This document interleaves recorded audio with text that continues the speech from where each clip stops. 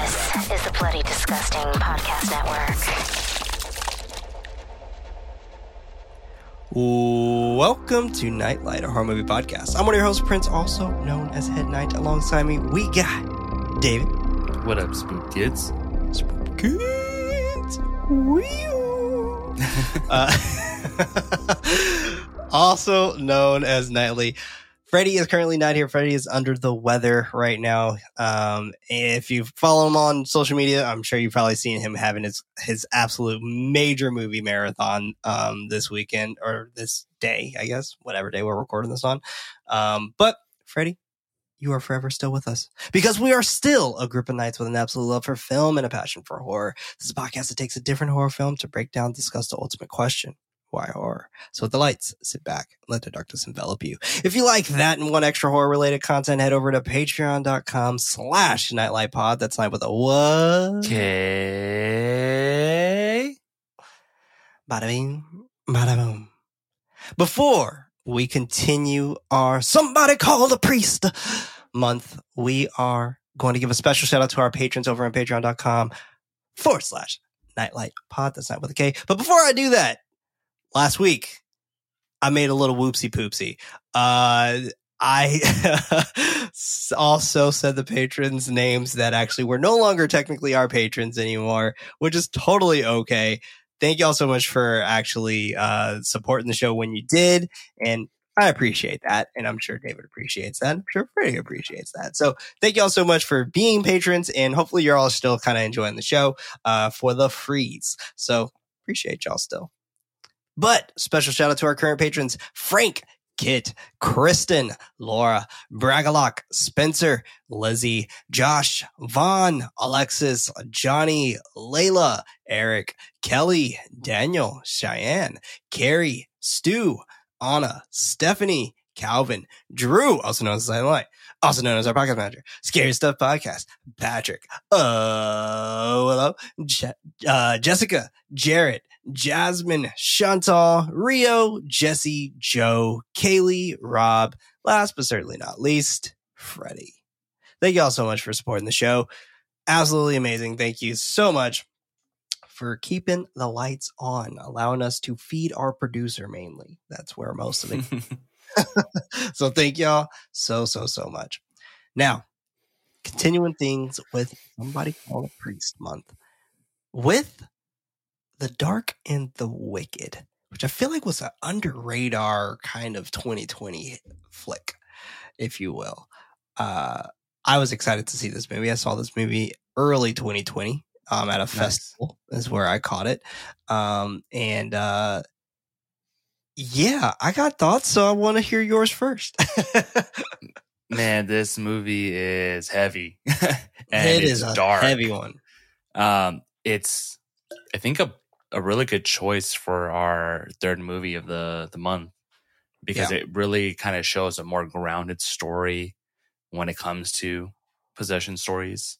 And it really does work on the fears of kind of being helpless and not being able to fight back against something like a demon or a dark entity.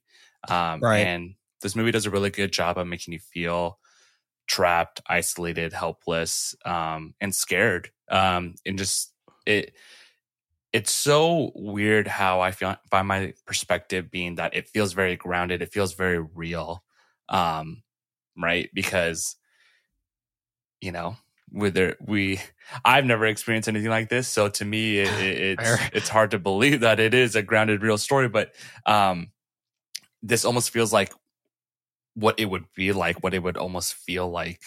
And this movie has a lot of moments where it just feels so eerie, and it feels different from our previous two films, where it almost feels like you can have a climactic battle against the entity, and in this there's just no way. You just have to accept your fate has been decided, and eventually you will lose, and you're just going to suffer in those last moments.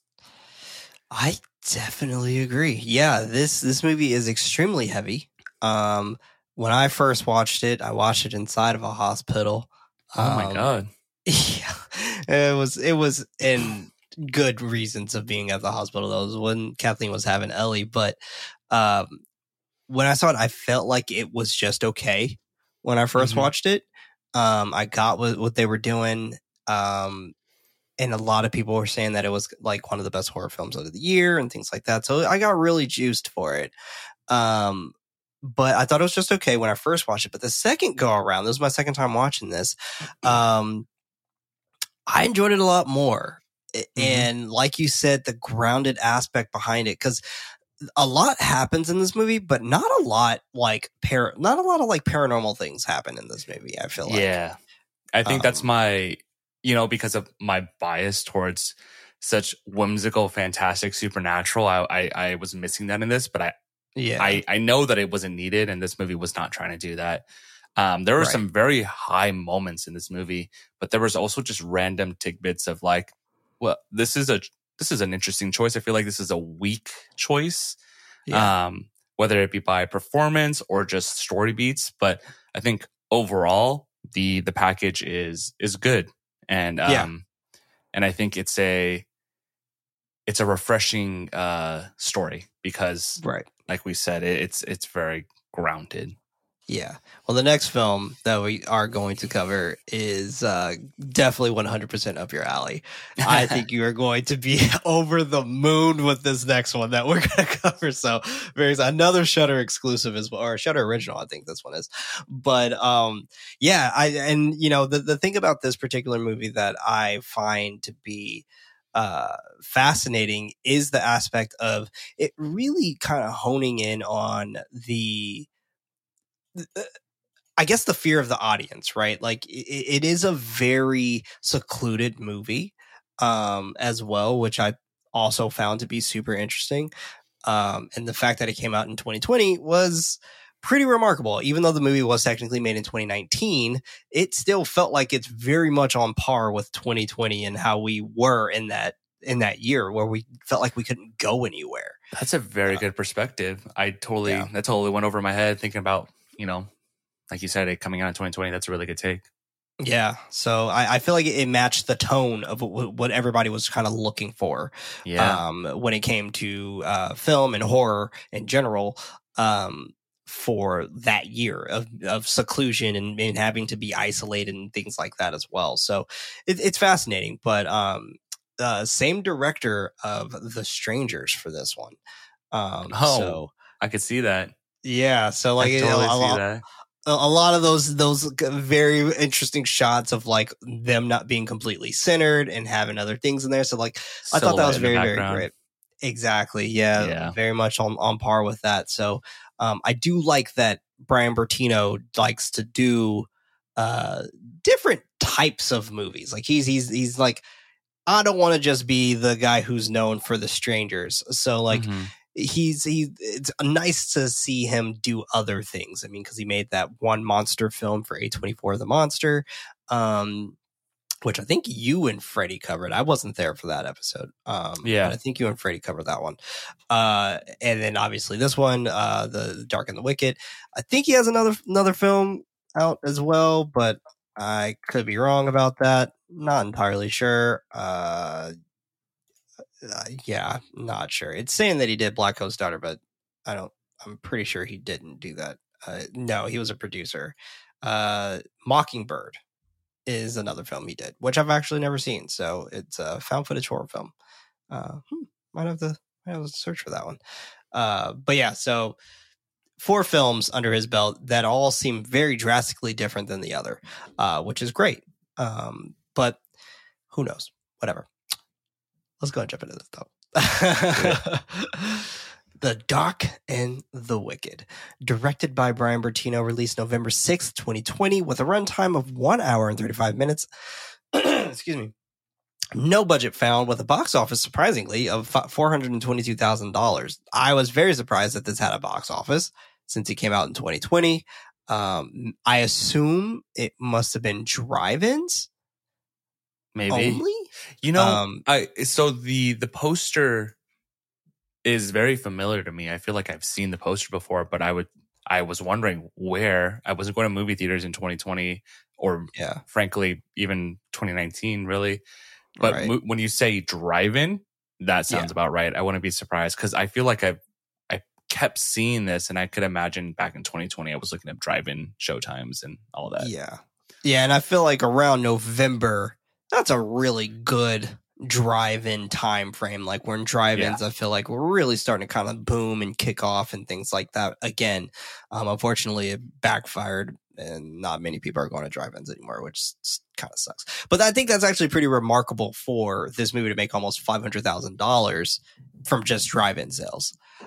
So that's pretty incredible. Rating of 91% on Rotten Tomato. I personally think that's a little high for me personally. I went in blind on this movie, and the only thing context I had was that 91% before I started the movie. I'm like, oh, this is going to be a pretty good movie, huh? And then I watched it, and I think because I went in not knowing anything, I was able to enjoy the movie more. But also, I don't think that expectation in the 91% like swayed my opinion on it. I felt like I just took it for what it was. Well, that's good. That's good. Yeah. I think because this score obviously wasn't out when I saw it. So I think it was just the swaying of other people in the industry for me personally for this film. But hey, I mean, like I said, I like it a lot more now and I have a bit more of appreciation now. I don't think I'm going to watch this again anytime soon, though, to be completely honest. But yeah, I feel like it's too depressing to recommend to a friend for me personally. It was funny when I was, it's funny that, to hear your thoughts on it, because when I was watching it, I was thinking, this isn't for the Davey horror genre. This is more for the Prince horror genre to me. Which is funny because I'm lukewarm on it. Yeah, you know? So I was surprised to hear that. Yeah. I was like, this is a little too big kid for me. Which is that's funny you say that actually. This definitely, it feels like it would be a me movie for sure. But I'm very lukewarm on this one. Okay. But we open to the field of goats grazing at dusk on a desolate farm. A woman named Virginia is sewing some clothes as she sings to herself. She stops when she hears her warning system of bottles clattering together. She goes to check it out, switching the light off as she leaves out. The goats bleat as she comes into the room, assuring the animals that everything is all right. Checking on the strings of bells and bottles, everything seems to be fine. Virginia heads back inside her home, kicking off her shoes before checking on her bedridden husband, David. He's still as he breathes harshly with oxygen feeding through his nose. She sits at the kitchen table writing in a journal, startled by wolves howling in the distance. I was curious about the startling of the wolves. I can only assume is that she was fearful for her goats. That's what I thought too. Yeah. Yeah. Because she was like, and I was like, that sounds really far for you to be like, you know? Yeah. So I can only assume that she was fearful for her goats. I've never worked on a farm before, so I don't know how it goes.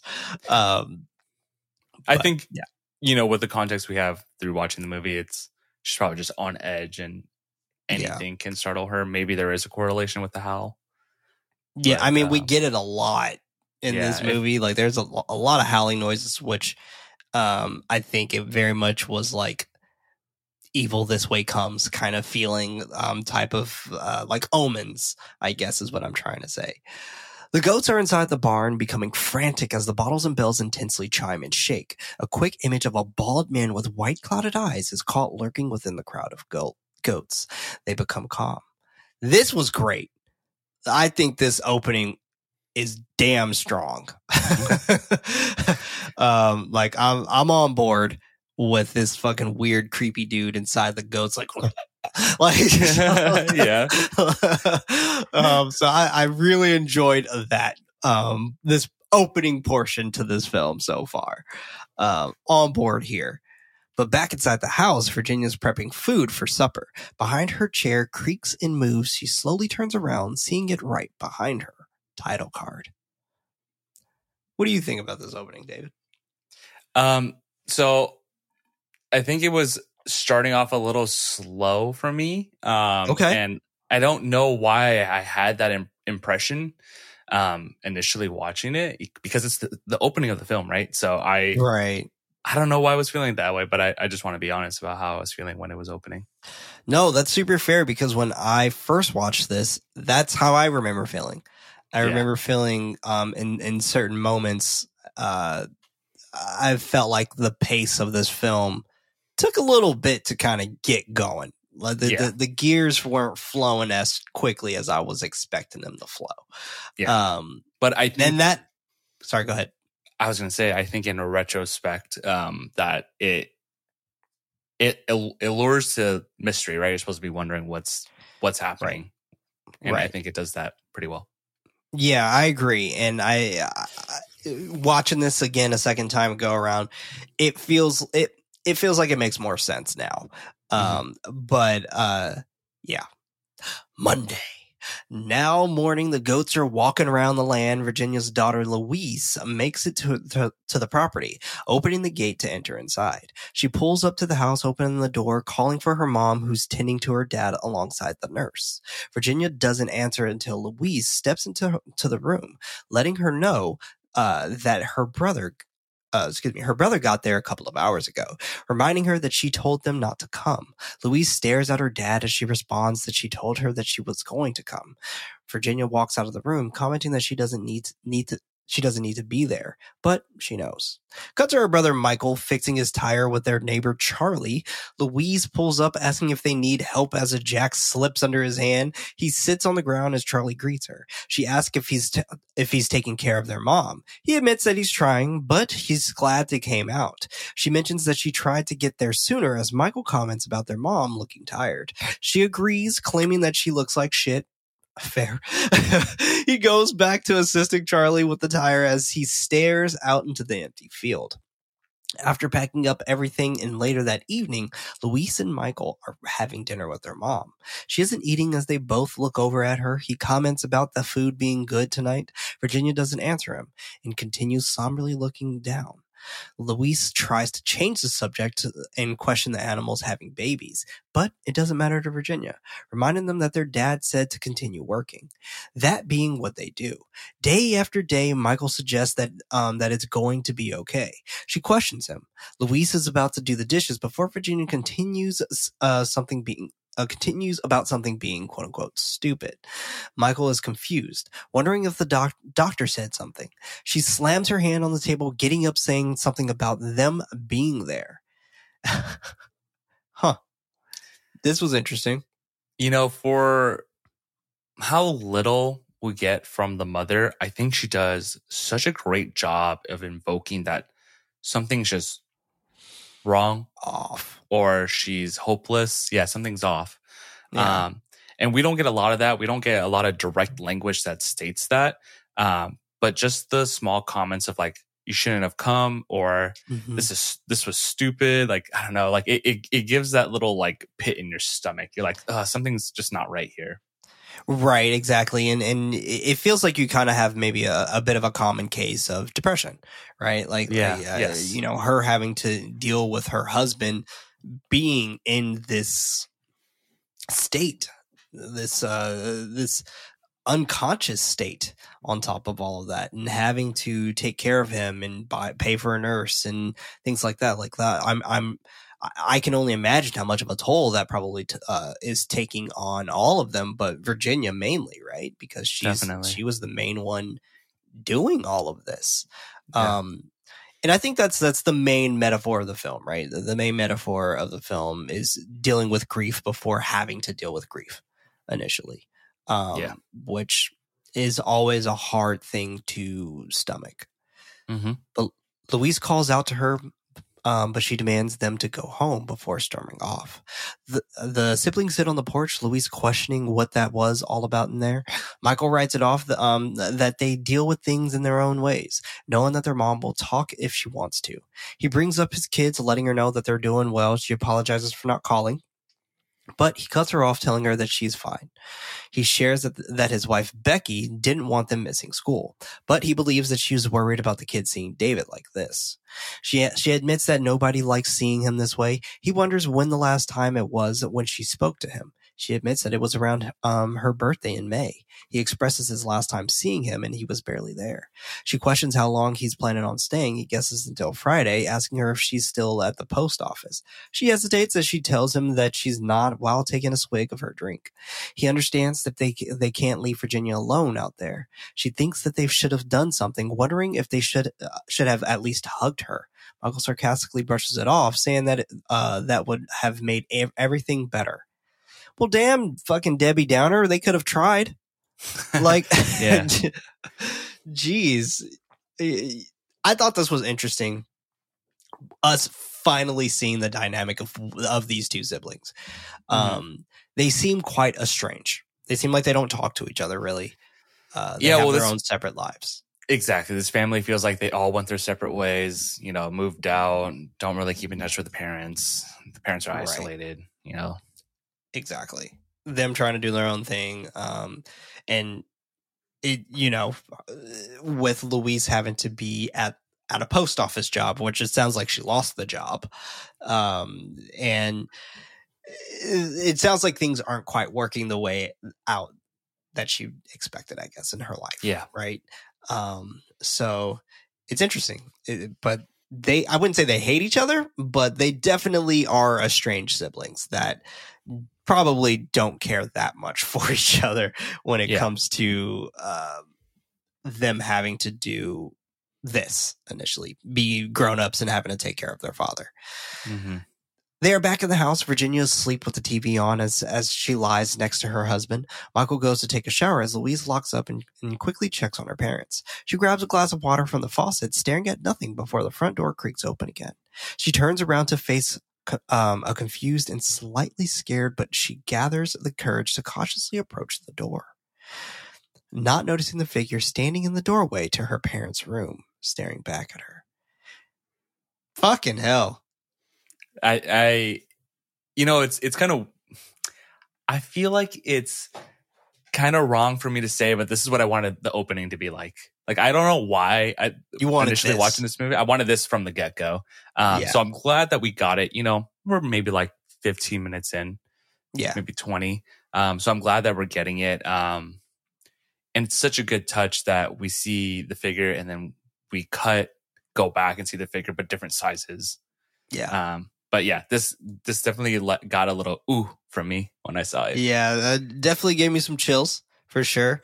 And I like in this moment too when she first walks to get the water, you can hear the TV playing. When she goes back, after she's gotten the water and the figure is standing there, the TV is now distorted. Oh, I missed that. What a I thought that was a really, really clever, very, very well done. You know, shadows in the darkness, that always will reign supreme for me. Like, nothing is like as quite scary than seeing a fucking shadow in the darkness inside of film. It's scary. It's scary. Yeah, and it relates to everyone so well because like I feel like a lot of people do think they see shadows in the corner of their eyes, right? Right. Yeah, absolutely. Yeah, definitely. She looks around for a moment, but nobody is there, so she shuts and relocks the door. Going back toward the kitchen, being startled by her mom standing in the doorway asking her what that was. Louise blames it on the wind before going toward her room. Virginia looks worried. While Virginia is cutting some vegetables, Louise is smoking a cigarette on the patio while Michael is sitting at the kitchen table taking care of bills. Well, I wouldn't even necessarily say he was taking care of bills. He was just like looking at them very distraughtly. Yeah. Virginia begins singing while continuing to cut the vegetables. He gets up from the table, telling her to try and get some sleep while kissing her on the back of her head. She tells him that they need to leave, but he politely declines. She shares that it isn't what they think. He asks what it is, but she doesn't answer him. He calls out to her before acknowledging her silence. She continues cutting as he leaves out of the room. And this is so great because she's just trying to be a mom and protect her children in this moment. Mm-hmm. When she's like, you guys need to leave. Like, of course, for us being just like these characters, right? Not understanding what she truly means, but at the same time, we're seeing other things that they're not seeing. She pretty much is just like being a mom. It's just like, get out of here so you guys don't face what I'm about to face. Like I'm fucking doomed. I got nowhere else to go. Yeah, I almost wonder too, because she's so almost nonchalant about telling them to leave, that I wonder if there was a part of her that wanted them to stay because she felt alone and scared. And yeah, what a great call out there. I think you're absolutely right. I think that makes so much sense to me, that she would be slightly afraid in that moment as well. Yeah. Right. Not truly wanting to be alone, but also wanting to protect her children at the same time. Yeah. Great call out. The night is still as everyone, the night is still as everyone except for Virginia are asleep. She's still in the kitchen cutting carrots. Hearing the chair slide out and creak again, she stops but decides not to look this time. Rather, she continues chopping the carrots more intensely until she finally cuts off her fucking fingers, wincing and sobbing at the pain, but she continues mutilating her severed fingers. I feel so bad for her. God damn it, man. Yeah. That was a lot in this moment. I expected it though. I expected something like that to happen, like her to cut herself. Yeah, they definitely telegraph it, and these are the only moments where you'll catch me like covering the screen and looking away as I wince because I don't want to see it. But then it happens for a while, and even though I was like, because when I look away, I'm still looking. I'm just trying to get it in the corner of my eye, and it's gruesome. Yeah, it was very gruesome. It was a lot to handle for sure. I think it was probably one of the most gruesome scenes besides the other scene that we get later from Michael. But yeah, blood spots are on the floor, the fucking counter. They're spilling into the sink, spilling on the ground. Blood's everywhere. It's carnage. Michael and Louise run out of the house screaming for their mom. They can't find her as they frantically call and search for her. Louise finally spotting her hanging inside the barn. She runs over to her as the goats all shoot out of there. She tries to hold her as she cries for her brother to help her. He runs inside, trying his best to hold her up as Louise grabs something to stand on. He hands her a knife. She begins cutting down the rope, yelling for him not to allow her to fall.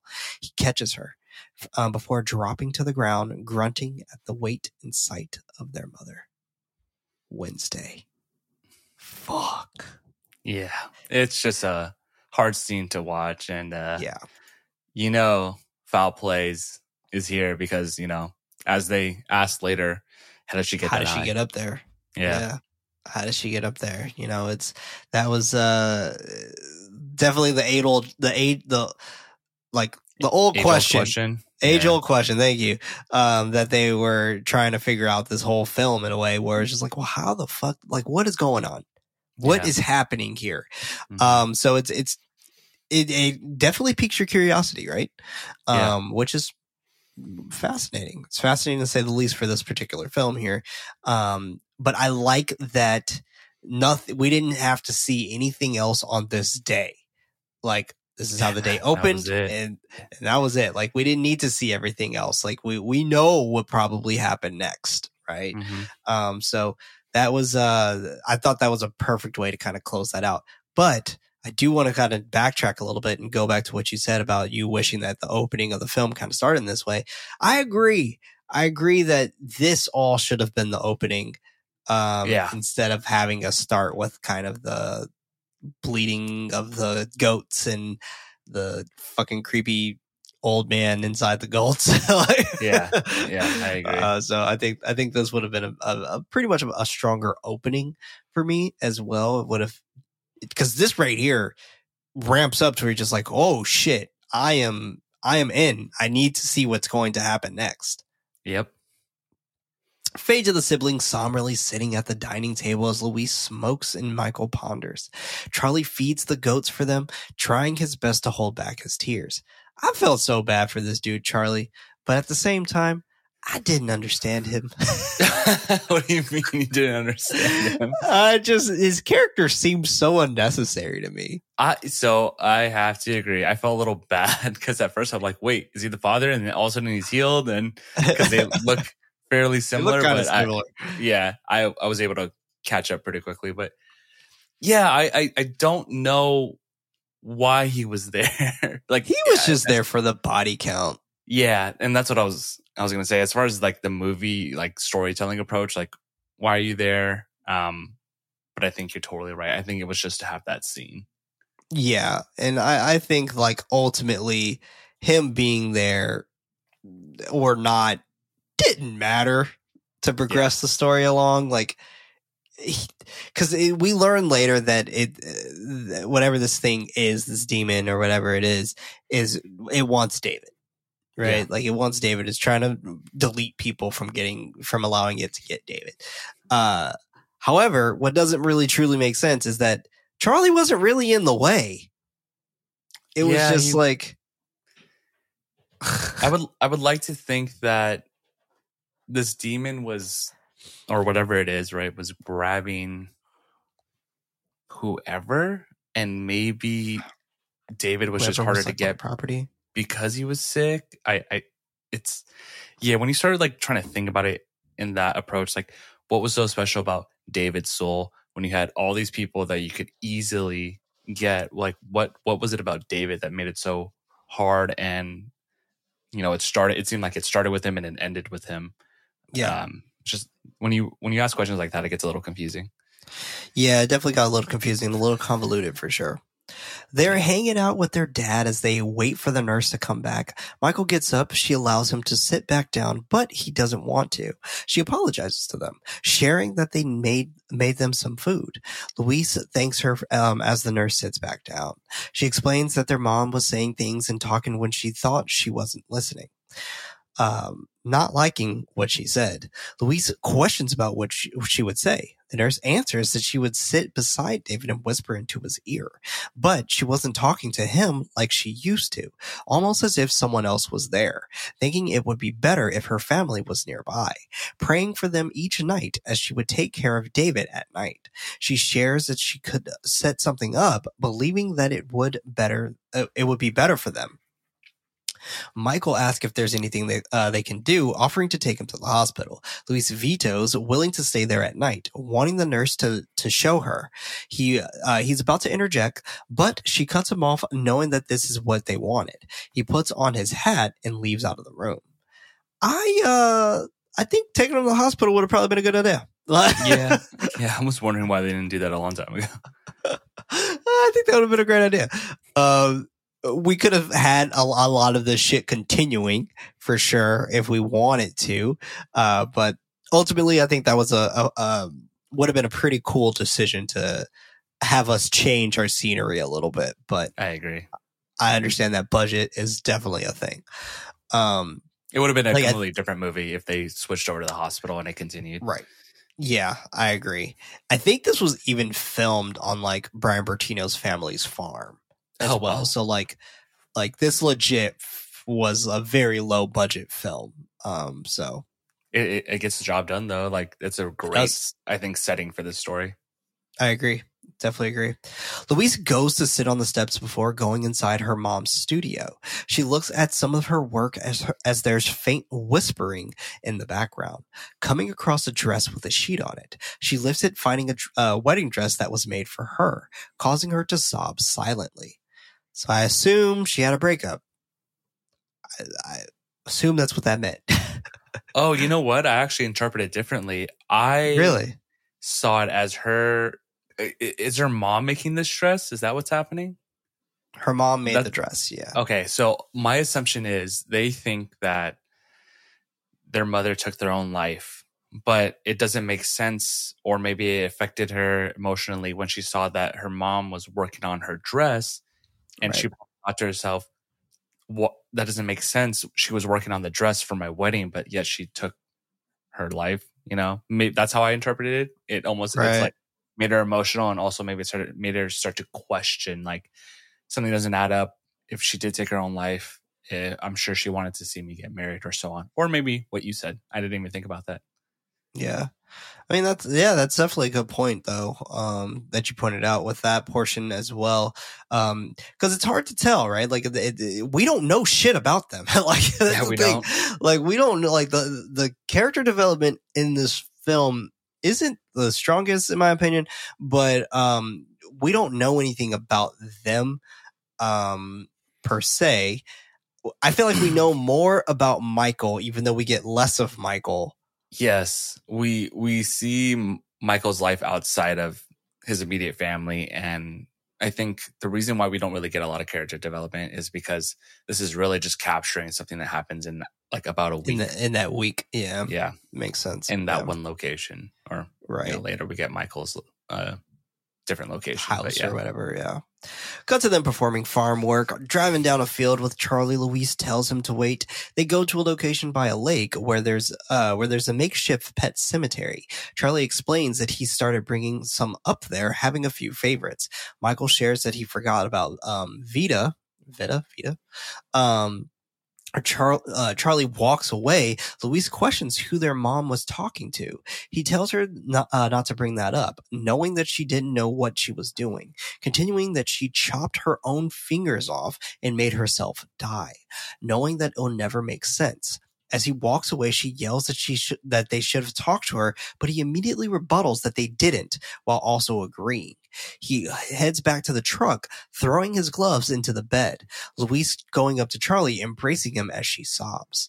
While she is taking a shower, she hears the door creak open, accompanied by footsteps. Annoyed, thinking that it's her brother, she calls out that she needs, quote, 3 more fucking minutes, end quote, before opening the shower curtain, screaming and cowering in terror as her dad stands there looking over her with clouded white eyes. She screams for Michael as David pees on himself and shakes his head rapidly. She looks away, screaming that he's in there. Michael rushes into the bathroom, concerned as he looks over his sobbing sister.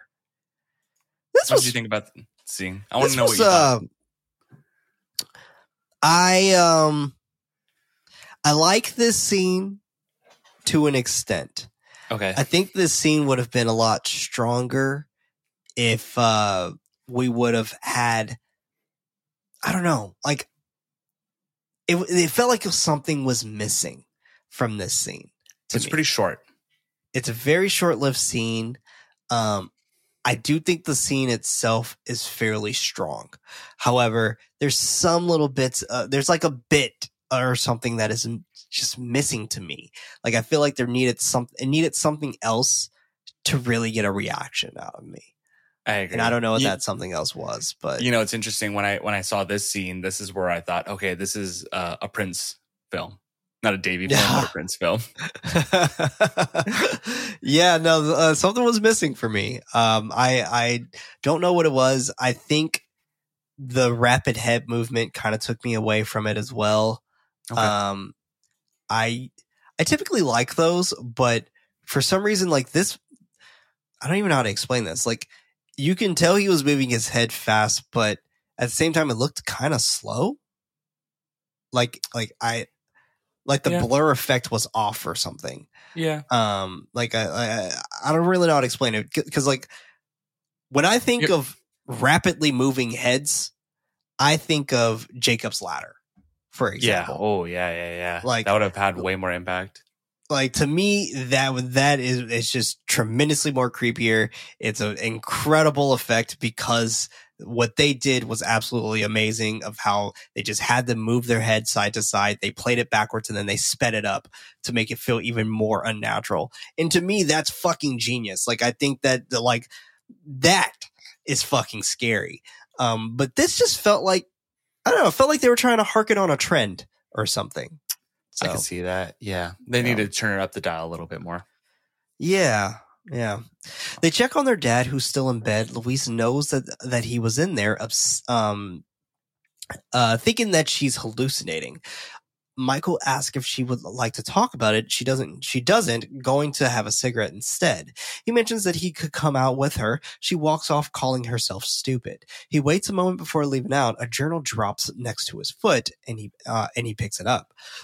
Excuse me. Louise is outside smoking a cigarette as Michael comes outside to accompany her. She tells him that she doesn't want to talk about it. He doesn't mention it while he pats the diary on his leg. He sits next to her, letting her know that he found their mom's diary. She wonders if he looked inside. He admits that he read the last page. She asks what it says. He opens the book, reading, quote, "I know he's there in the darkness. Help me. Help me, please. He's killing David. He can't breathe anymore. There's nothing I can do to stop it. Devil, devil, devil. He wants David's soul." End quote. Thursday. To me, this was the scariest part of the movie. I agree. So my favorite part of the movie is the moments where diary readings. When they read the diary, yeah, because it's so disturbing. You can feel the plead for salvation, and it's just twisted the way it's described because you start imagining it yourself from a perspective of someone that's just laying next to your loved one, right? That's suffering. Oh man, yeah, it's so eerie. It's very eerie. It feels forbidden as well. Like it just, oh my gosh! Like it was the reading of the journals or the diary was definitely some of the strongest pieces in this film, and they're written very well as well. So like I personally thought that was fucking amazing. It doesn't come off as forced, right? It comes off as very natural. Like we said, this movie feels very grounded and real, even though it's a supernatural story, but this feels like a real diary entry. And I think the next one that comes up is probably my favorite like phrase from the diary and like my like high point of the movie. I agree. Next day, they are inside the studio, Michael curious how Virginia got up there, remembering the cop said with the tub, but he distinctly remembers that Louise moved it herself. She doesn't understand. He continues reminiscing that she was a couple of feet in, He continues reminiscing that she was a couple of feet in there when they found her, questioning how she got up there like that. She doesn't know. She reads, quote, "The voices in my head, his voice. He makes me want to die. I locked the door, but he came inside the room. I want David to wake up. I grab his hand. I squeeze it. Wake up." End quote. Michael pleads for her to stop, but she continues, quote, "That sound. So many mouths. He climbs on the bed. He hurts David. I can hear him." End quote. He shouts for her to stop, but she still continues. Quote, "I see him. He laughs at me. He kills me. I'm already dead. I'm dead."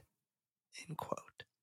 Oh my goodness. That was the high point of the movie for me. And it's you have to give this movie some credit for that writing, because I think most people would be able to like visualize it from the reading and just feel disturbed and horrified. Yeah. This was scary. Like the reading of this just felt so unnatural, and like I don't even know how they would show this. So like this was the best form for them to even go about this, because I don't even understand how they would show something quite like this. I don't think they can. I agree, because we almost get there later. Almost, yeah. But I think this gives you so much in its simplicity that I think the only critique people could have is they want to actually see it. Right, yeah. Cut to them viewing Virginia's body at the coroner's.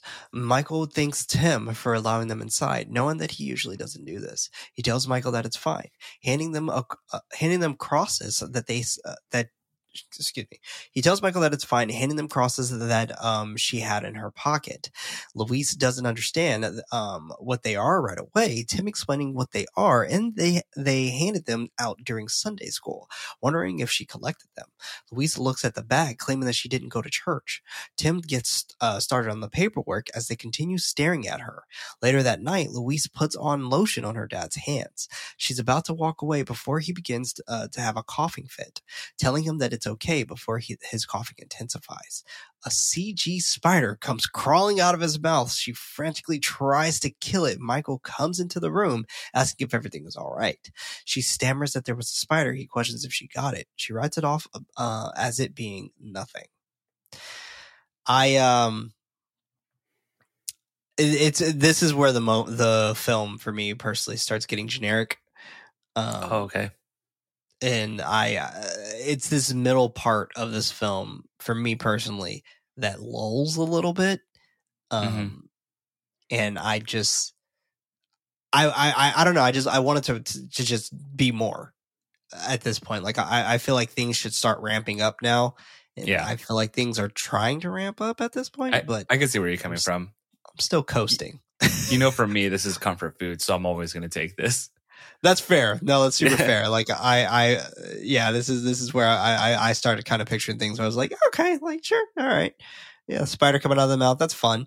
But yeah, I guess it just for me tonally didn't fit how the mom was experiencing things versus how Louise is experiencing things. Because the mom like experienced it to the point where she started going through self-mutilation, where Louise is now just kind of hallucinating. So yeah, and maybe the mom did too, and we didn't see that part. But I don't know. I just thought that was fascinating for us to kind of get that correlation. I think we see it. We probably see what the mother's experience was split between Louise and Michael, right? You take two sides of what those experiences are, and you combine it, and that's what she went through. That's how I took it as. Oh, that makes sense. Yeah. I guess I'll take it as that too then. While she's in the kitchen washing some dishes, Michael lets her know that he's going to get some sleep and will grab groceries in the morning. She wishes him goodnight, noticing the blood stain underneath the drain plug. She lifts it, rapidly cleaning up the blood, jump to her smoking a cigarette outside on the stoop. She opens up the diary, looking up when she hears the wolves howling from the distance. She doesn't make much of it and continues looking at the diary. Louise hops in bed with her dad to sleep. Meanwhile, the light in Michael's room flicks on. Finally, he gets his fucking first experience. Yeah. I like his experience, though. Me too. But I feel creepy. so bad for him, man. It's so... I think this actor is great for the role because I agree. He's a gruff, tough looking dude, but the moments of fear, especially in relation to, being haunted by his mother, you really see the sadness in his expression. But not only that, it almost feels like he's becoming a young boy. That's how I interpreted it. No, I completely agree because I feel like for his character, he is pictured as like the one who should be the strongest in this situation, but in reality, it's his sister because he's telling her multiple times for her to stop reading the diary. I don't want to hear it anymore. And he's the one who has these, I don't know, these picturesque moments where I feel like he is getting the lesser amount of the reactions because of the fact that he won't be able to handle it as well as his sister. I feel like, so it's interesting. It's really, really interesting. But I think both of them are casted very perfectly for this movie. Michael Abbott Jr. and Marin Ireland, I believe is her name. I agree. But yeah. Someone's like driving. Right, it sounds like they're driving a fucking garbage can. Mike doesn't pick it up, so you're good. No, oh, good. All right, perfect. I definitely heard it. I'm not using noise cancellation right now, so I definitely heard it. He wakes up, but nobody is there. He opens his door, checking to see if anyone is inside, but there's no one. He decides to turn the light off and head back to bed. He lies down for a moment before the light clicks back on. Now slightly more frightened, he gets up and cautiously turns off the light. As soon as he does, he hears the howls coming from outside. He looks out of the window at the barn, but doesn't see any critters out there. He heads over to the other window, noticing his dead mother floating upward in the field, smiling at him. It's the Jesus smile, man. Christ, man. The smile. I have goosebumps even thinking about it. I do as well. This is the second best thing in this movie right here. Yeah. So the only gripe is like at this moment, I think you can almost see the smaller budget, but I think it still gets the message across. It's very, very creepy and disturbing. And I at least for me, I'm very empathetic for Michael because it's like just think about losing someone, like a loved one, and then just seeing them like that, right? Yeah.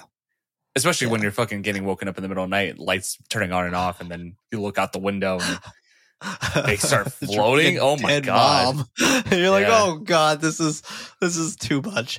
He's startled as his voice is singing loudly, or excuse me, as her voice is singing loudly in his room, looking back out of the window, but she's no longer there. He cautiously moves toward the light, not noticing his mom standing right behind him in the darkness. He turns the light back on. Deceased Virginia stands right behind him. But when he turns around, she's no longer there. I thought that was great as well. Yeah. These are great Oh moments. my gosh. Friday. Thursday, Thunder rumbles Louise awake. She groans as she gets out of bed, going to the bathroom, putting her hair up before looking at herself in the mirror. Lipstick is smeared all over her face. She frantically washes it off, running back to the bed to check the bed. Moving the covers over David, she notices a lipstick container between his legs. She's startled by the phone ringing. She answers it, but it is a disconnected line. The operator sharing the news as if she made the call. She's confused as she hangs up the phone, it immediately ringing and startling her. Gaining her composure, she answers it. Virginia on the line saying, quote, "Told y'all not to come," end quote. Fuck. Yeah. So these are small moments that I think are going to be small moments that begin the ramp up.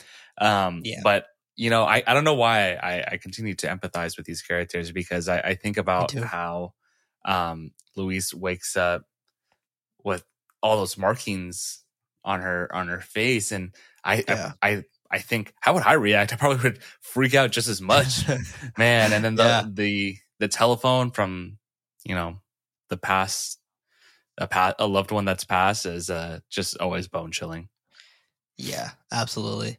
In some ways, kind of reminds me of like the black phone or something like that. But yeah, this was great. I do enjoy this moment for sure, and I like how she says it when she says, "I told y'all not to come." Like the way she says it, it doesn't feel somber.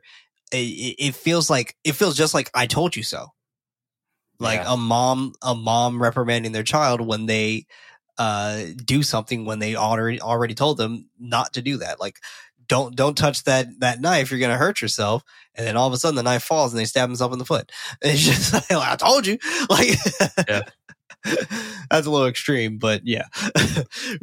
Freaked out, Louise hangs up the phone, looking around the house as she curls up on the wall. Meanwhile, Michael is driving down the road, noticing a priest named Father Thorn at the gate, waiting for him in the rain. Father Thorn was a fucking character. He pulls up next to him, asking Father Thorn if he could help him. He knows Michael's name, hoping that they had a little time to talk. Handing Michael a cross, claiming that he looks like his mother. Inside the house, Father Thorn is reading the diary, slightly confused as he reads, quote, I won't know if it's them, but I hear their voices. They call. But what if it's a lie? He won't stop. They will die. We're dead already. Spiders on my face like tears. End quote. Well, if that ain't the most emo line of the century, that would be great in a Silverstein song. The last line piques Louise's interest. Father Thorn explains that he started to see her, knowing that she was scared and alone, but he was there for her, wanting to meet them, knowing that she loved them both so much, willing to help. Michael irritatedly comments that he's done enough. Offended, Father Thorn claims claims to not have known about any of this, but Louise knows that this didn't happen overnight. Virginia having thoughts in her head. I can see where they're coming from. Yeah, 100%. I do want to see where they're coming from for sure. I do want to preface that, like, with the introduction of Father Thorn, it's I love the touches they do to like his character, and as the conversation goes on, we continue to get a feeling that something's off, like we mentioned before, right? And initially you think like, oh, okay, perfect, there's a priest here, right? Somebody call a priest. Exactly. But what's very interesting is that when you first see his face, his eyes are red. And I feel like to me, that was a dead giveaway of like, no. Something's wrong with this priest. Like, we can't trust him. No, for sure. Absolutely. And I completely agree. I think that was the point, right? Like for us to kind of really think like something's off. Yeah, And the one thing that made me also feel like something was off with this priest is the way that his cadence of when he talks, exactly. right? Like it was like someone was learning how to talk, or Yeah. someone spoke a different language and they just learned English, or they're learning English and practicing or something. Yeah. Because the way that his cadence was very much like it was all over the place. Like it was up there, it was down low, it was in the middle, it was all over the Ended place. with a lot of like, which was Yes. very interesting. Yes, a lot of hmms. Didn't speak like a priest. And I think what's super cool about whatever this thing is that is like kind of infesting this home is that it's not scared of like Christianity, right? It's Right. It's over here bringing a parent priest into the home. It's also having no problem giving out crosses, right? And an abundance too. And it almost feels like a message saying like, this is not going to save you. God won't save you. There's Exactly. nothing you can do. Like it very much does feel like that, because it's like the devil handing you a cross, right? Yeah. It's just like, obviously this is not going to help you right now. So whatever you do, it doesn't matter. Those thoughts having to come from somewhere, and since he was there in the house, assuming it came from him, he understands that they are seeking answers. Michael adding that she didn't believe in God, and she never did. None of them believing. She comments that her mom thought the devil was there, but she didn't believe. Father Thorn asks, why does that matter, whether you believe or not? Using an analogy, if a wolf cares if they believe that he's a wolf, not if he finds them alone in the woods. She asks what he said to her. He smiles that he told her the truth. Michael aggressively correcting him that he told her his truth. Father Thorn nods, adding that the same can be said about them and their family. He gets up, telling Father Thorn to leave, Louise trying to calm him down. Thorn not so apologizing that he didn't mean to upset them, and he very much was just like, oh, I didn't mean to upset you, like very condescending, right? Michael argues that he is not wanting him to pretend like he didn't feed her this. The thunder crashes overhead as Father Thorn comments that she needed someone, understanding that they can understand that they were both alone. He gets in Michael's face, claiming that he didn't do that, but he helped. Michael questions him, but Father Thorn stands his ground. While walking him out, Father Thorn grabs his hat, asking about David. Michael immediately answers that he's fine. Thorn thinking that to be good, because he thinks about him a lot. You know what's so clever about this? I just had an epiphany. By the way, that last line is perfect. I think about it a lot, because clearly we have the vibe that this is the dark demon entity, right? Yeah, that's right. That's controlling the priest and speaking on through him. But what's so clever about this move is through taking the guise of a priest and coming in here and being seemingly obnoxiously religious. Yeah, it's leading Louise and Michael to forsake God even more than they already have. Even more, right? Yeah, absolutely. So they are clearing the room for any salvation through religion. True.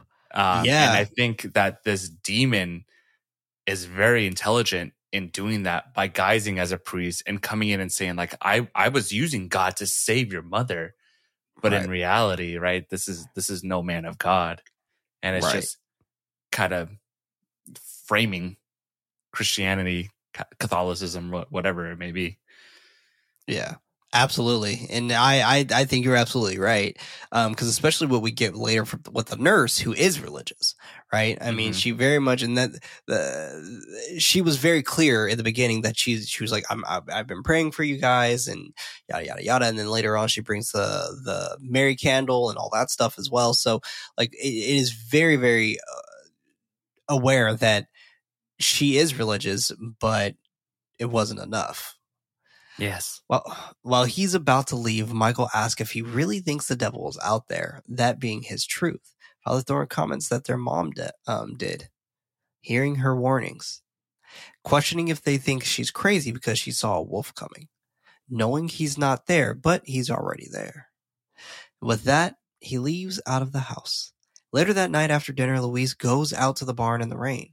Michael is on the phone explaining that he wants to come home, and his mom was all that he had left, missing her and considering the situation to be fucked. Meanwhile, Louise investigates where her mother died, but by supposed suicide. He wants his wife to stay there, explaining that he walks around there, not being able to feel anything. And this is where he made up his fucking mind. He's like, I'm going home. Yeah. Like, he made up his mind right here in this moment for sure. While Louise walks around the barn with the journal, Michael asks about his kids, wanting Becky to give them a hug for him.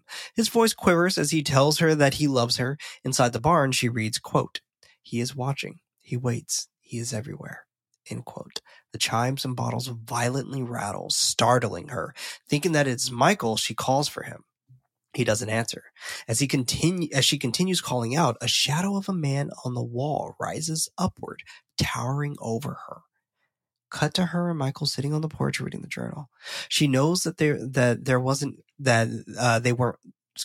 She knows that there wasn't. I don't know what I was trying to say there. I think I was trying to say that she knows that she's not crazy, wondering if she did actually see something. He speaks up that he saw something, debunking that it wasn't a dream and he wasn't imagining things. She tells him to look at her. He continues to look out in the field, pointing out to where Virginia was standing, explaining that he saw her through the window last night, knowing that it wasn't her, mentioning that it was scary and it can't be real. More wolf howls as they go inside of the house, and the house is still. This is interesting. Like, we're really starting to get this dynamic of them breaking now, right? Yeah. Especially Michael. Michael is like done. He's so fucking not checked out, but he's so scared that he's just like, I need to leave. Yeah, I need to get out of here. Absolutely. He's scared and disturbed, and I can't blame him. And it's so conflicting, right? When you have like a, like you want to leave, right? Because something's wrong, but like your father's there and he's passing, and what are you supposed to do? Right, and like that's why he even says it later, but like that's why he left, because he knew that she would stay, which is so fucked up. Yeah, that is fucked up. Like, you're gonna leave her there officially alone now. Like, damn. Michael wakes up from the rustling noise outside. The scraping continues. Louise already awake, staring at the door. He opens the door. She comments about something being out there. He walks over to her as she cautiously moves toward the door. She peeks through the window, and it's Father Thorne, telling her to come outside. She tells Michael. He's confused, but decides to open the door. Father Thorne is cloaked in darkness, telling them to come outside with a minor growl in his voice. Michael doesn't understand why he's there at 3 a.m. Because it's the witching hour, bitch. Yeah. Father Thorne repeats the request. He yells at Father Thorne that he can't just show up there. And he's about to go outside as Father Thorne chuckles at him. Louise stopping him, telling him to wait. Father Thorne responds for him not to wait. She grabs a flashlight, shining it on him, his face pale with black veins and cloudy white eyes, asking them if they would like some rope. Oh, God. They are startled by the phone ringing, looking back outside, but Father Thorne is gone. Not knowing where he went, Michael goes outside to get a better look, but he's not out there. The phone rings again. She approaches it. He yells for her not to answer it. She goes over to it, picking it up and immediately hanging it right back, taking it off the wall to unplug from the phone cable. Now, when they do these moments here, they do them really well. Yeah, I agree. Like, I think this was very great. The mom was great as well. To me, still nothing surpasses the diary. I think the diary is just so very, very well done. But this moment of him standing there, I would have loved it if they didn't grab the flashlight and they just kept him in the darkness. I personally don't. I think us seeing it was a bit of a takeaway, but I agree. because the curtain was like revealed, was pretty much opened at that point, where it's like, oh, okay, yeah, so it was the demon, but like him in the shadows, phenomenal, so well done with his voice telling them to just like come outside. Yeah, I think it was really powerful that he was repeating himself, not saying anything else. But ultimately, his backside, his sides were lit because of the front light porch, but directly in front of him, when he's facing the porch light, it's just black and darkness. And that was really powerful to me because, I don't think they needed the flashlight shining into his face. I think it took away from it. It would have been so perfect if they just turned around and then he was gone. He was gone. Yeah, I agree. I definitely agree. Or them turn away and he was in the house. Oh yeah, like that would have been great if they turned away and he was already walking into David's room. Like that would have been awesome, and the door slams or something. That way we could have still had the facade of not seeing his face again. But that would have created another set of tension, right? At that point, though, that probably would have been The Conjuring. But still, I think that's still like that would have been pretty cool. Yeah. In all actuality, it's Charlie trying to reach them, pleading for them to pick up the phone. They don't. He tries for the line again, hearing his door creak open and someone walking around inside his place. He calls out to them before loading his gun to go see who's inside his home. With his gun aimed, he goes into the living room to find a doppelganger of Louise. Her body all stained and cut. He tells her to get out of there, trying his best to use his words as she brandishes a knife, her motion jerking as she adds more stabs to her body, her voice a lo-fi growl of undecipherable words. He drops down, asking her what she wants, holding his head in pain as she whispers into his ears. Then appearing back in front of him, whispering that he did this to her as she slits her own throat, which causes Charlie to turn the gun on himself. Saturday. So this was a little confusing to me. So Same. It was Louise? It was, or is it? It was the demon as Louise. But like, okay, so that's where I get confused. Like, how can it do that? And because I was under the assumption that it would have to like kind of claim a victim before doing that. It's weird because like we don't really have the rules established with this thing, right?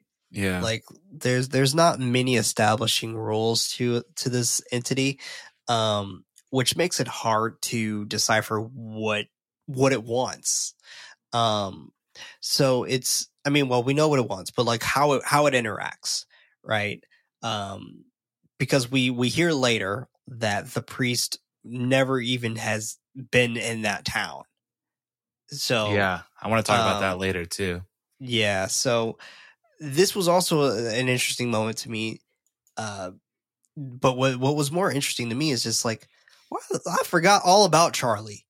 Yeah, until they brought him back right here. Like, I don't even know why he was calling them. What would like? It was just like, hey, what you guys doing over there? Like, like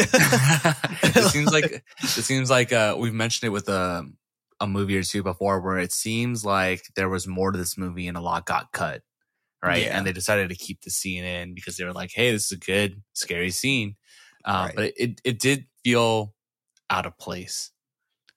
But maybe it's showing, it's like a foreshadowing, an example of like it's not contained in the house. It could reach people outside. Yeah, the it could house go. too. It could go. Yeah, it's not just there. It's actually haunting people, not haunting a place.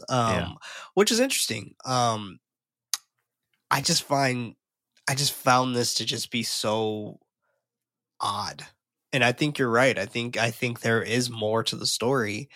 Or there was more to the story where Charlie was maybe a little bit more involved. Or they wanted to hit a 90-minute runtime. Right. Yeah. Which, they nailed it.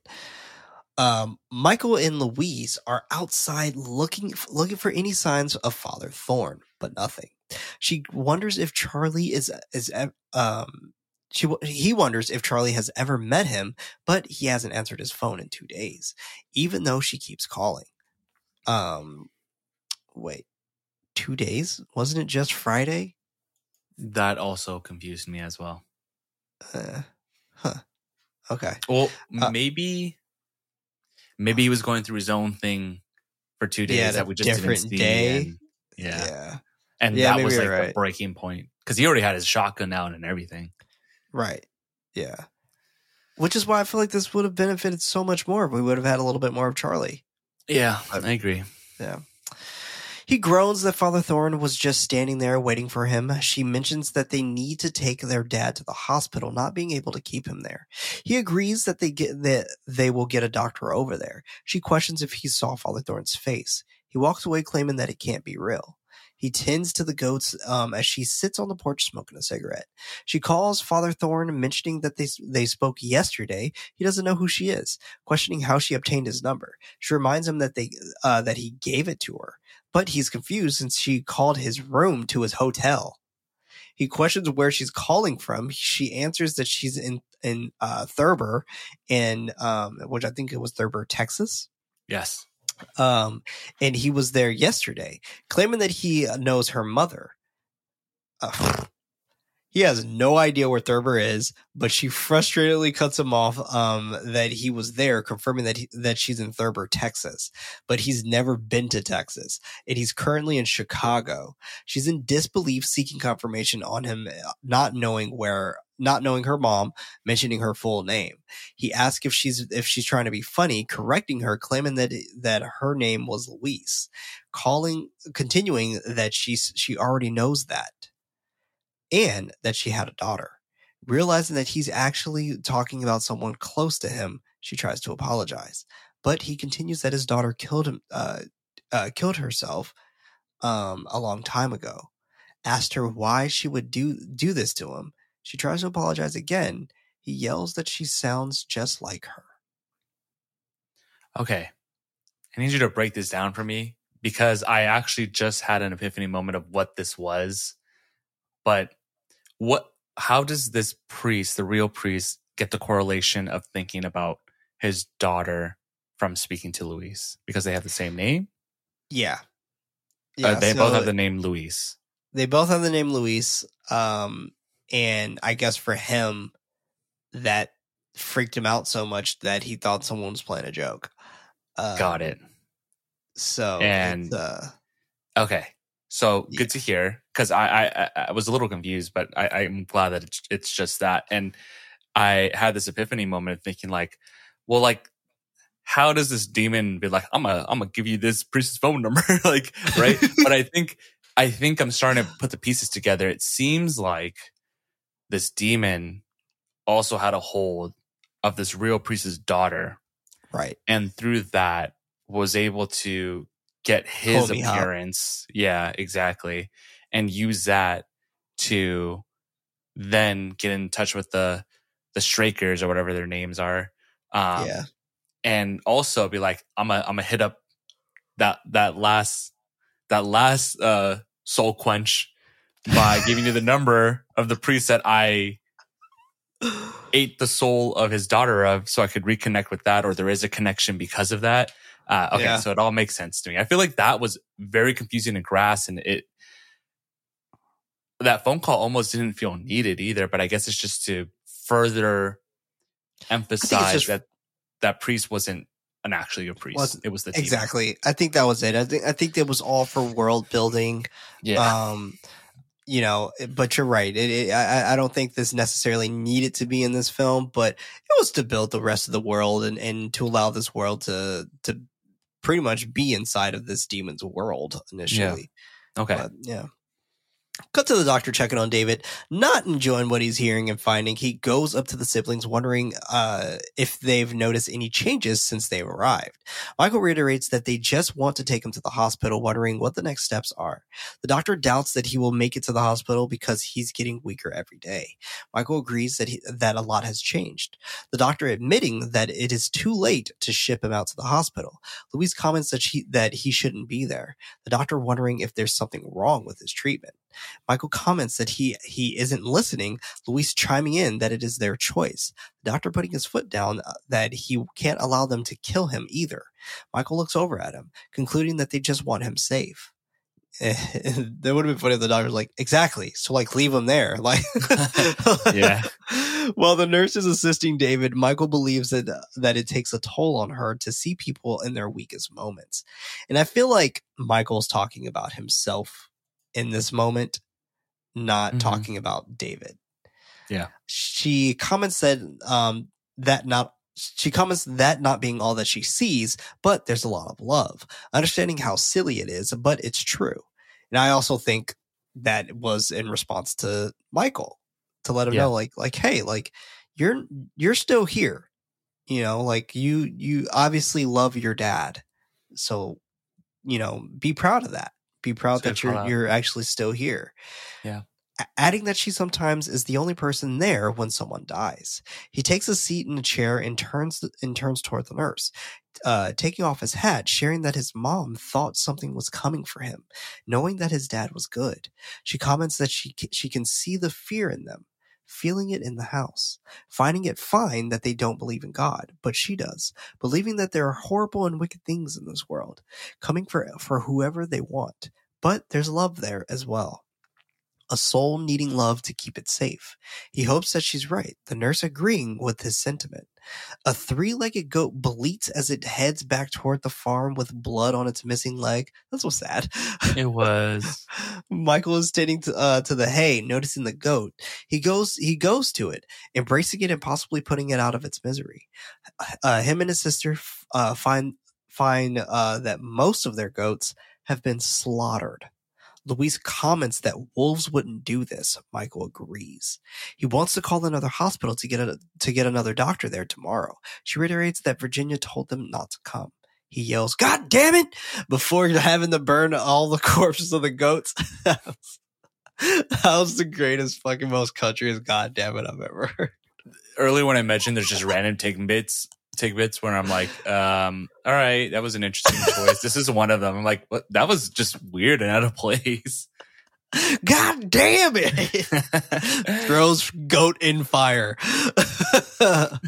Later that night, they are sitting on the porch, Louise wondering how many goats are left.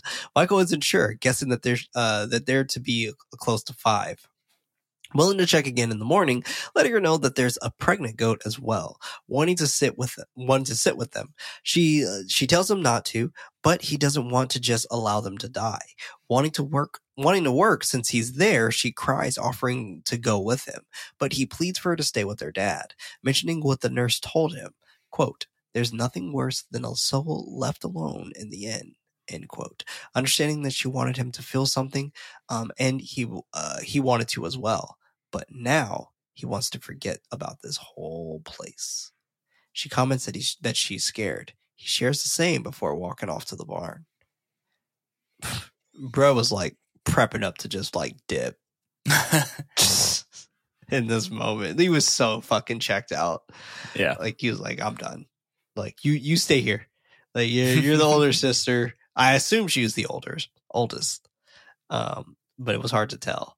I never thought about it. I don't know. Yeah, I don't know. He checks on the goats and the new kids feeding on their mom. Well, I think that's what they're called, right? Baby goats, kids. I think they're called kids. I wouldn't know. Yeah, not sure. I think that's right though. While Louise sits in the bed with her dad reading her mother's journal, while Michael is tending to the goats, he gets a call from his wife. He answers it, but is startled by the bottles and chimes rattling, calling out to it while he pulls out his pocket knife, yelling for them to get loud creaks around him as he yells for it to go. The room falls silent. His mom begins to sing as she walks toward him naked. Very unsettling. She walks right through the lines of bottles. And she doesn't walk through it. Like it falls. She's tangible. Yeah, exactly. So she's actually there. He says that she isn't real as she continues moving closer toward him. He moves back toward the wall, closing his eyes as she's right in his face. When he opens them, she's no longer in front of him. She appears behind him instead, whispering for him to come to her. He drops to the ground with his own knife to his throat, gasping for air as he fights the urge to harm himself. Dropping his knife down, he catches his breath before sitting up. Back at the house, the door creaks open and close, Louise staring out into the living room from the bed. She notices Michael promptly coming back into the house, probably to grab his shit and leave. He sits on his bed, rocking back and forth with the knife in his hand. While Louise is asleep, the door slowly creaks open. Someone breathes heavily as they walk toward her and David. The mattress creaks as they come onto the bed, waking her up. She doesn't turn over as the growling and snarling entity is on top of David. She whimpers, tenses, and shakes as the growling intensifies. Finally getting the strength to turn over, her dad no longer next to her. She looks around for him, hearing him moan above. He's on the ceiling, straining as he reaches for her. A man yells, "Run away!" She screams awake. Sunday. A lot's going on in this moment. Yes, I think it's very powerful when you have things happen off screen because it leaves your imagination to fill in the voids. And with the context of the diary reading we got before, the sounds of the mattress creaking and hearing whatever this is start crawling on the bed, and you just see it in the corner of the shot, and it's just a shadowy figure. Man, to me, this was scary and this was perfect. Yeah, it was impactful. It got the job done for sure. Absolutely. And this is the type of ramp up I'm talking about, where a lot of shit's going on, and obviously it's the third act, so like a lot of shit's supposed to be going on. But this particular ramp up felt so in some ways necessary, just because of those lulls that we were kind of getting in that interim of them like talking so much of like faith and wanting to figure out who the fuck this priest was.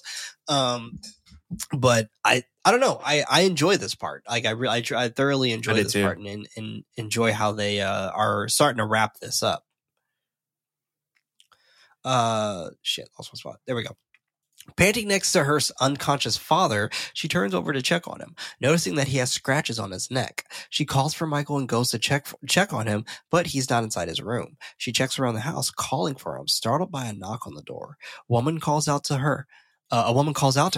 Louise opens the door. The woman comments that she heard a scream. Louise claims to be okay.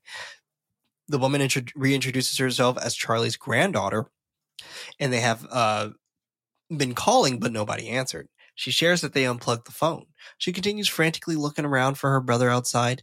Charlie's granddaughter tells her that Charlie died. Louise cries, not understanding. Charlie's granddaughter thought she didn't have a name. She was just Charlie's granddaughter. Yeah. Charlie's granddaughter thought that she should know. Louise doesn't find it possible since she just saw him. She continues that they found him, then apologizes for her mom. She hears David coughing in the back, inviting Charlie's granddaughter to come inside. She asks Louise if she needs help. She mentions that she has to check on her dad. The granddaughter stands by the door as Louise invites her inside again, happy that someone else is there. Finally, the granddaughter's tone shifts, smiling as she asks if she smells him. She inhales deeply, adding that she smells him too, knowing that he's close and rotting.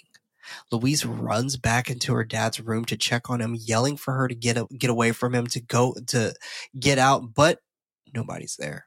The granddaughter, or entity at this point, appears next to her, reiterating that he's rotting, startling her. She drops to the floor, crawling backwards as the entity approaches, repeating, "All alone, all alone, all alone." Her voice distorts that the entity ends up next to her on the floor, calling her little girl. The granddaughter's eyes deeply blackened. She disappears. Louise stands up, closing the front door. Man, oh man, oh man. I like this scene too.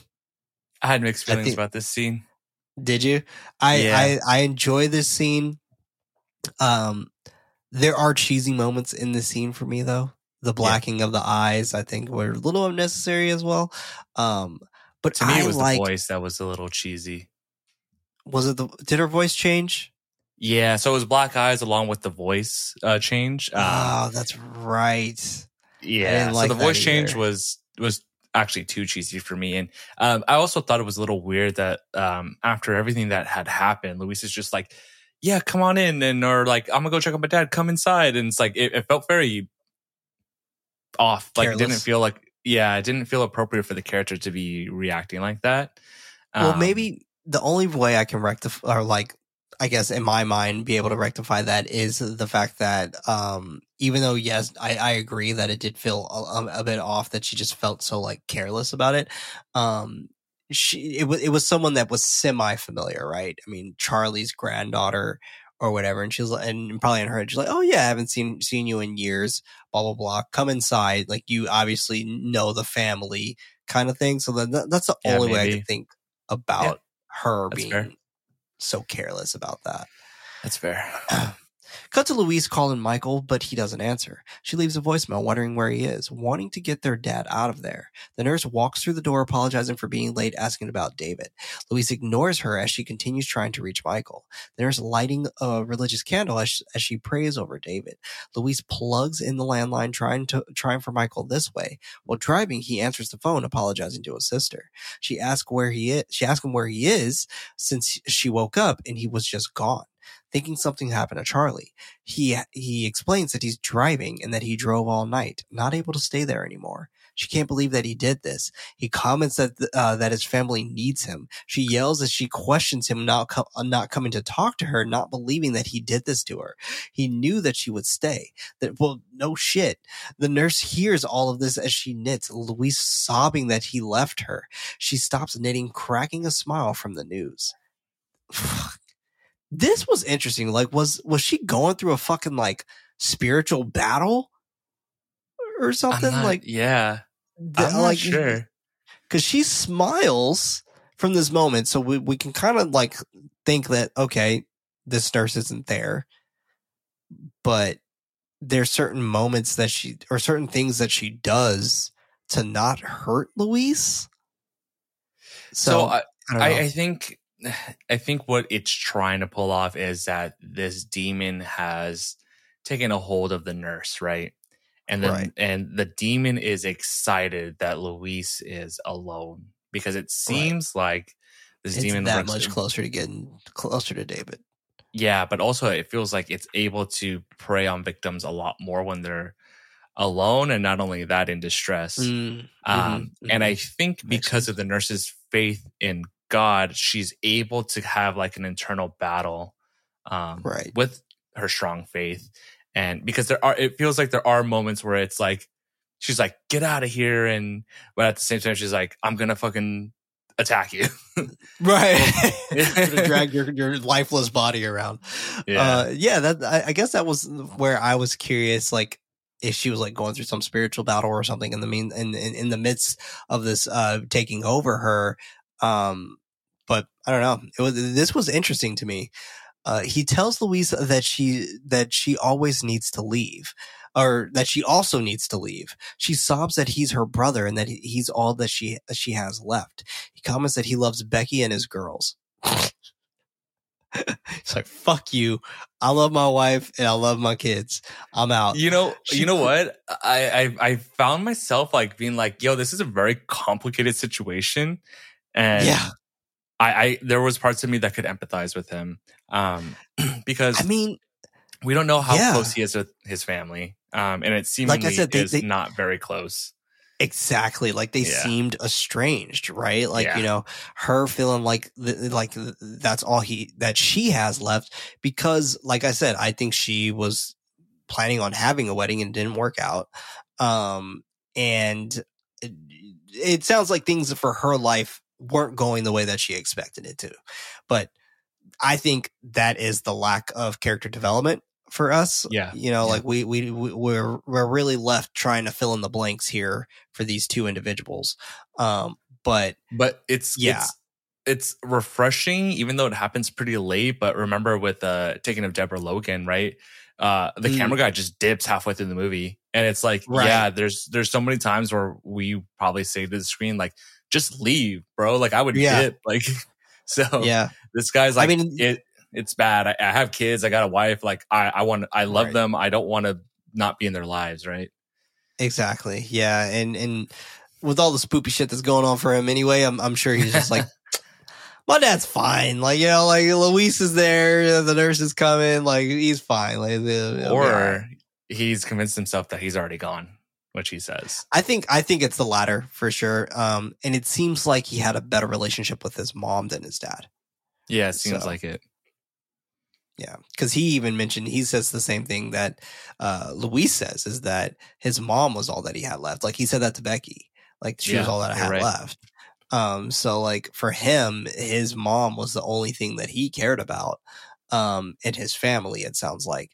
But this is, I also empathize with him as well, because like I'm very much like that with my wife, right? Like mm-hmm. My wife is my family, right? Yeah. So like I can understand where he's coming from, where it's just like, yo, there's someone in my life who is taking care of my kin while I'm away, and I want to go back to that. I want to be with my family, like the family I made and I chose. So like I can understand where he's coming from. Yeah, I can completely empathize. She cries that she's still there as he continues mentioning that they are his life. Meanwhile, the nurse becomes possessed, I think, or already possessed, holding the knitting needles as a spider crawls across her face. Luis wonders about their dad, and if he gives a shit about him. He bluntly responds that he's gone. So I think you're right. I think he just felt like that he was already gone, yelling for her to listen to him, knowing that they can't change this and that it won't matter, and it won't wait much longer. Before ending the call, he tells her to save herself. She continues sitting in the kitchen with the phone in her hand. She gets up to hang it back up, startled by the screams from the nurse. She runs to check on her, the nurse pulling the needle out of her cheek, yelling for Luis to listen, wondering why she doesn't hear, quote unquote, him. She stabs herself in the stomach, growling for Luis to leave as she grabs her and bangs her head on the wall. The nurse drags her unconscious body out of the room, stating that Jesus is with her and that she feels him, before stabbing herself in both eyes. So this is why I think she's going through this spiritual battle where she's like mutilating herself to protect Luis. I feel like, she's like, I don't have much control here. I feel like that is the case. I feel like initially that smile could almost be like the wonder of, is this the Holy Ghost, right? And I think when she realizes this is something else, she probably internally prays, and that's, I think you kind of see this back and forth internally of the demon going like, I think the demon's almost mocking her, saying like, Jesus is with you, ha ha ha, like, and then she's fighting back as well as saying, Jesus is with me. So yeah, I think you're right. I think it's this spiritual battle, and I think she also realizes that what's happening, and she even mentions earlier that she feels like something's off in the house, and she probably is a little more clever to what's going on. And I think she does sacrifice herself in order to not harm her or let this demon have power, because she has faith in her faith and the afterlife. She's not scared. Absolutely. With tears of blood, she is overcome by whispers of Jesus loving her. She smiles a bloody smile before dropping dead on the floor. Cut to Michael making it home, calling for his wife and kids. He doesn't answer. He doesn't receive a response, even though music is playing inside the house. He checks all their rooms, but they are all empty. Calling for his wife again, but still no answer. He calls her cell phone. Her phone rings inside the kitchen. With a horribly timed cut, he begins walking toward the kitchen. Did you notice that? No. Like, so with this cut, he calls her on the cell phone, and the phone rings inside the kitchen, and he's about to start walking towards the kitchen, but it cuts to him dropping the phone and then walking towards the kitchen again. So it does it twice. Oh, I totally didn't see that. Yeah. Where he finds both of his girls dead, stabbed at the table, and his wife also dead on the ground with a knife in her hand. I was heartbroken seeing this. I was truly heartbroken. This was wild, dude. Yeah. Like, this moment, We'll finish it and then we'll talk Yeah. about it. He begins to sob as he calls for them, dropping to the floor, gagging from crying so hard. Not able to live without his family, he takes out his knife and slits his throat, allowing for himself to die in the kitchen just for his mind to show that what's really in front of him. Empty chairs. He realizes that he's done. He realizes what he's done as he slowly dies in the kitchen, his family coming inside the house, finding him dead in the kitchen. And This was a moment, bravo dude. moment for me. And I think because of where you and I are at in our lives, we Yeah. probably feel great impact from this scene. Jesus And, Christ. like I said, when he enters the kitchen and he sees his family dead, murdered, it's gut wrenching and Ugh. the way he reacts, I think, is a good performance. I think it's very probably accurate. And I sat there and wondered. I thought to myself when I saw it, like the dead family, I said to myself, what would I do? I'd probably end it right there. Like I couldn't imagine living with that happening. And Michael seems to have the same thought. And when he's doing it, I'm like, I can empathize, right? I keep saying I can empathize. Yeah. And the moment when he sees reality and it was an illusion, I start shouting, no, no, no, no, no, no. And I feel it. I feel it, and it has impact. Yeah. That was the perfect way to end his story. Yes. For him to go back, and in some ways, that was the whole goal for this entity, right? Like this whole goal was just like it was pushing him because the entity knew he was the weaker one. He was the weaker. But not only that, it probably siblings. is going to have its thorns in Michael's family now. Right. Yeah, absolutely. Being able to just kind of transfer on to the next set. It's wild. Like this was crazy. This scene was absolutely so incredibly well done. But this reminds me of The Mist. I don't know if you've seen that movie. We covered it, but I don't think you were there for that episode. See it. I know of the movie, but I've never watched it. Okay. I don't want to spoil it for you, so I'm just going to say this reminds me of The Mist. Okay. Back with Louise waking back up from the landline loudly ringing, David groans in the bedroom as she struggles to get up, crying that she has to go. She apologizes before gathering more strength to try and leave the house. Wobbling from the blow to the head, she falls down the stairs, her father coughing inside the house. She looks up crying that she can't. The candle continues burning next to him as she goes back inside to be with her father. She comments that she's there and won't leave him. Michael screams for her. Thinking that it's actually him, she calls out to him. His voice yells for her to help him as the voice changes. She yells for them to get away. The candle fizzes out, and her father's breath becomes haggard as a wisp of the entity float out toward the door. She tells him that she loves him and won't leave him as the floor creaks behind her. She watches and waits as her dad begins taking his final breaths. She tells him not to leave as she holds onto his hand, his breathing stopping. She sobs for him to wake back up. She hears her mom singing in another room, looking in the direction until the wicket grabs her and bites her neck with a snarling growl. Then, credits. I thought this ending was kind of lackluster in some ways, but I also had the same feelings, but I think what's more important here is how commendable it was for Louise to go back and be with her dad and not abandon him. I agree. The moments of the voice coming off screen and not seeing it and just going back and forth between her family members that are now have been taken, right? I think that is good. That is, traditional demon work, but it works here. But ultimately the last kill does feel a little lackluster, especially after the brother, the strong moment we get with Michael. Yeah, this should have been flipped. I think this should have happened first, and then we should have checked on Michael. And I think that would have been a way more stronger ending to end off with Michael. that would have been best, in my opinion. But hey, they decided to end it that way. And yeah, this movie is good though. Like that's what I'm saying. Like this movie's fine. I don't think this movie's great. I think it definitely has its gripes. But I think this movie's a fine movie. It's definitely worth a watch, at least once. Yeah, I agree. Yeah, at least once. Yeah, I think it is worth the watch. Absolutely.